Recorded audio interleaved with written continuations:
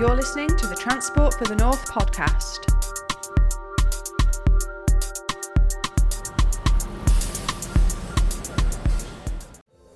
Hello and welcome to the Transport for the North podcast. Today I have Councillor Keith Aspden, the member representing the City of York Council, and he's here to tell us all about the benefits of doing business in his region. Welcome, Keith. Hello, nice to speak to you today. So York, of course, a very famous part of the world in the north. But can you just give us an idea of your own role at the City of York Council and what it is that you do both there and for TFN? I've been a local councillor in York since 2003 now, but became the Deputy Council Leader in 2015 and then the Council Leader in 2019. So I've done quite a variety of roles over that time. But one of the things I did start when I became the council leader was to join the board of Transport for the North. But as well as that, I also chair ECMA, which is the East Coast Mainline consortium of local authorities, which sort of threw me in to the world of rail. And my background before getting involved in local politics was as a secondary school teacher. So certainly a sort of sharp learning curve when it comes to all things transport and rail, but obviously incredibly important for a railway city like York, both in terms of its heritage, but also in terms of its future. So being part of organisations like Transport for the North is really important, and particularly in terms of making sure that we state our case to the government and to those that are making decisions that have a real impact on not just cities like York, but across our towns and cities in the north.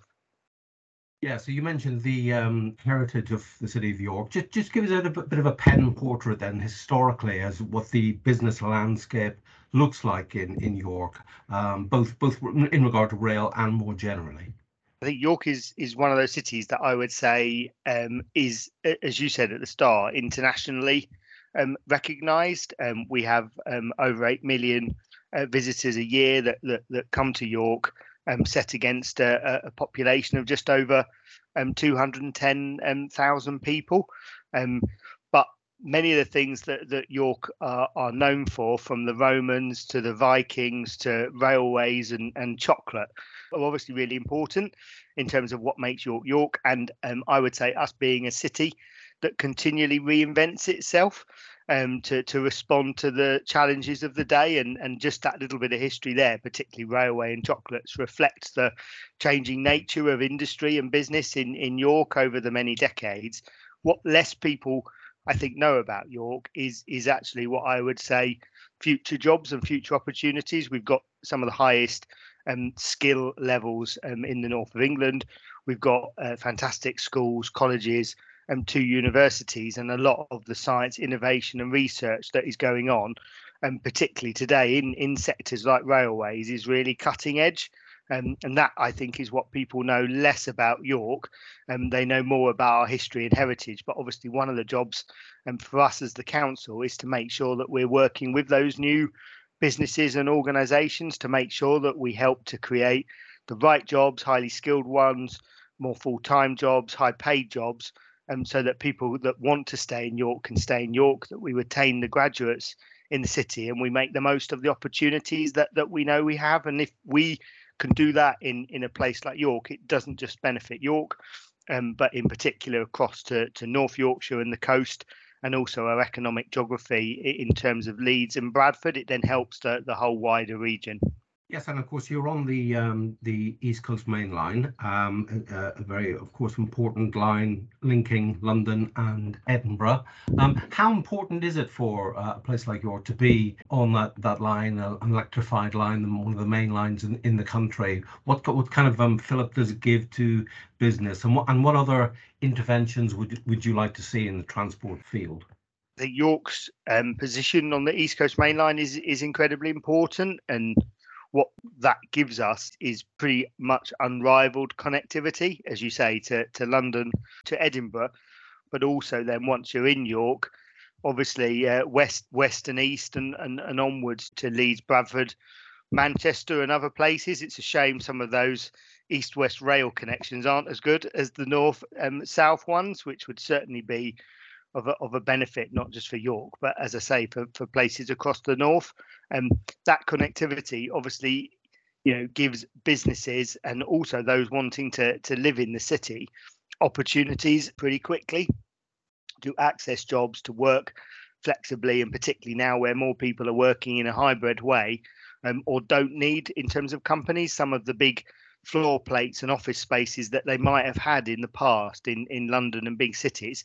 It gives York a really unique position of being a place that has many benefits to live in, and that from culture and heritage to education to quality of life. But it makes sure that those transport connections aren't barriers to businesses and industry wanting to work and move into the city. And we've obviously been making a really strong case to government along the East Coast Mainline from Hertfordshire to the Scottish Highlands to say there are real opportunities here on the East Coast Mainline if you invest and continue to invest, and that's to improve efficiency, improve timekeeping, and obviously also try and speed up some of those trains to London and to Edinburgh.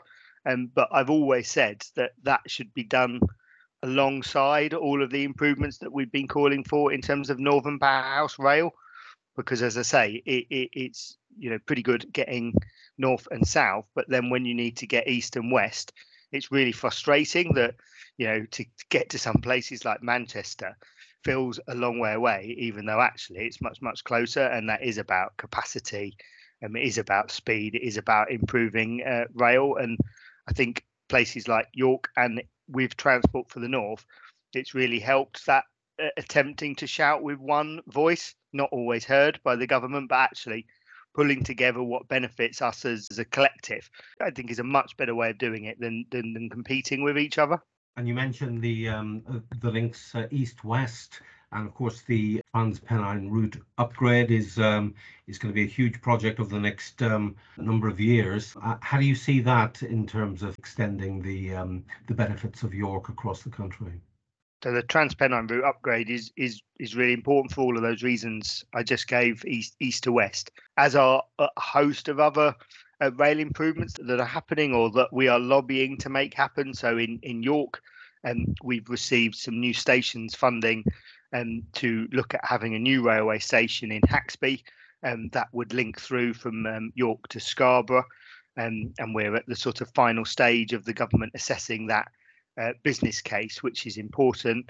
And then similarly, through our local enterprise partnership, we've put investment into improve the frequency of the York to Harrogate trains, as just two examples, a little bit closer. But of course, what you then need is that wider connectivity on the network. So yes, north and south, but equally across to other places, particularly for us, Leeds and Manchester.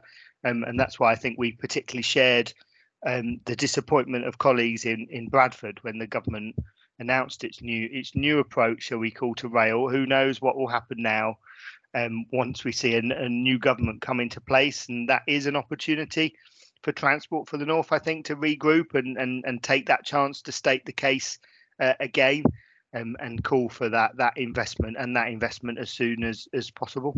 And of course, you mentioned Transport for the North, and it's one voice. How important do you think that one voice is in the North pulling together to collectively make its case for investment? I think it's really important where we can to have that one voice. So Transport for the North, obviously from transport infrastructure to active travel to rail and roads is important that we work together and don't sort of pull in different directions. And equally, what I've seen over the last sort of 8 years that I've been council leader and deputy leader in York is that we have, as local authorities, starting to work more closely together. So in York, we have something called the Yorkshire Leaders Board that we're an active part of. And what that does is it brings all the local authorities in Yorkshire together, plus the combined authorities that we've got, to look at those topics and issues where we have common interests. So everything from climate change to lobbying, for example, around adult social care reform and funding. And Transport for the North provides a lot of that opportunity to come together and work on transport. It's not that we're always going to agree on everything, and that's not necessarily the desired outcome, but it is to give that space to work together where we can, and then where we do agree and work together on that one voice, because certainly by doing that, we're likely to have more influence with MPs, with peers, with the government and with civil servants. And of course, we've heard that York, along with North Yorkshire, is to have a new combined authority and a new mayor in the next couple of years. How do you see that changing the economic and political landscape? Yeah, so certainly a big announcement where myself, the leader of North Yorkshire County Council, signed a proposed devolution deal with the Secretary of State, and this is something we've been talking about and working on for a long time. There was originally quite a lot of talk across Yorkshire about whether a devolved assembly or a mayor would be possible on the Yorkshire footprint. It's still something I would like us to work towards, because there's absolutely no doubt if you had a mayor or an assembly representing a population, in that case bigger than Scotland, you would have a really very loud voice, rivaling those like the mayor of London. But the government made it absolutely clear that they were only prepared to give us sub-regional deals. So West Yorkshire now has a mayor, South Yorkshire has a mayor, and obviously that left York and North Yorkshire and Hull and East Yorkshire. So in York and North Yorkshire, we were really keen to progress it, to make sure that we took those opportunities to bring more money and more powers to be decided locally. Every last detail of what the government is offering is not what I, as a Liberal Democrat, would choose. But then, as the council leader for York, I would say it's my job to be pragmatic. That's the way that they're devolving money and powers at the moment, which is why we wanted to look at the deal. And that's hopefully, if it goes through our full council, about to go out to consultation with businesses, stakeholders and residents in the city. That touches on everything from housing to climate change to working together on the economy and strategic transport issues. But it brings gain share. So therefore, we can work on major projects together and accelerate those is the hope. So that's obviously quite an exciting change in York. And for me, I hope it will help us to capitalise on the number of regeneration projects we've got going in the city. So from York Central, which is one of the largest brownfield regeneration projects in England, immediately next to York Railway Station, through to our completed Guildhall, through to our Castle Gateway scheme, which is all about creating a new entrance to the city, along to our Transforming Cities Fund to change the entrance of the railway station. There's a lot going on, and that's a really exciting time for the city. In some ways, many of those developments, particularly York Central, will represent the biggest change to York since the Romans, which, when you put it into that context, is quite a big thing. Obviously, a real responsibility to get it right, to make it part of York, to make sure that the city benefits from affordable housing to new public spaces. But in many ways, a really fortunate position as a city. And that's exactly why I'll be working with the government to unlock devolution, to make sure that all of these things happen. You would also, I assume, want to see high-speed rail coming through North Yorkshire, through Leeds and onwards through York and up to Scotland, as previously proposed.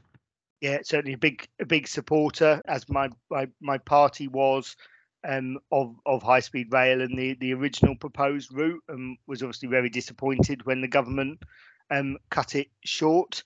I think that, as I said, it is really important to have those major infrastructure projects.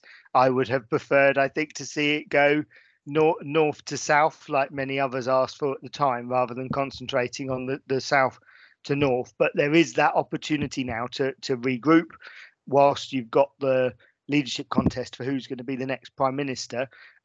Things do change. So what I found as a council leader is being ready with those projects or those initiatives that you want to push to civil servants and government is really important, because priorities change, funding opportunities do come along, and we absolutely need to continue to keep shouting for that, as we will on the East Coast Mainline, for that investment that has been promised there.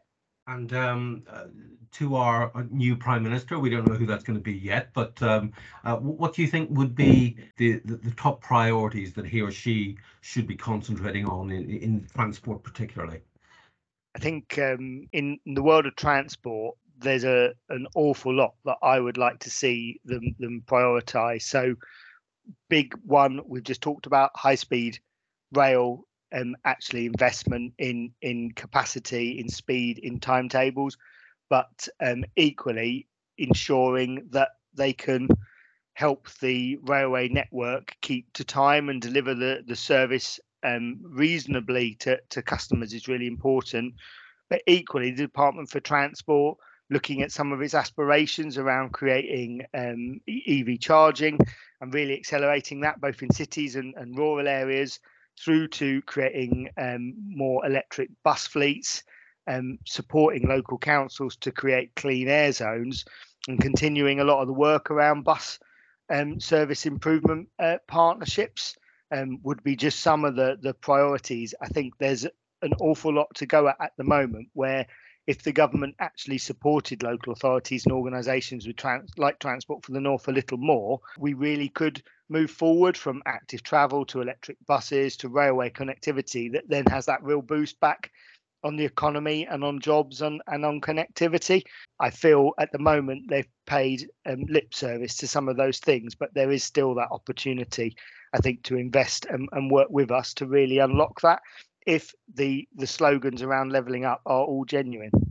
Councillor Keith Aspden, thanks very much for speaking to us today. Thank you. Good to talk to you. Thanks to all our listeners. Remember, if you've missed any of our previous podcast episodes, you can get them on our website at transportforthenorth.com/podcast. And you can keep up to date with all our latest news via our social media channels. Just search Transport for the North. Thanks for listening. We'll see you soon. Thanks for listening to the Transport for the North podcast. Don't forget you can subscribe on Spotify and SoundCloud so you never miss an episode. You can find us on Twitter, LinkedIn and Facebook for all our latest updates. And join us on our website where you can find all the latest news and sign up to our All Points North newsletter.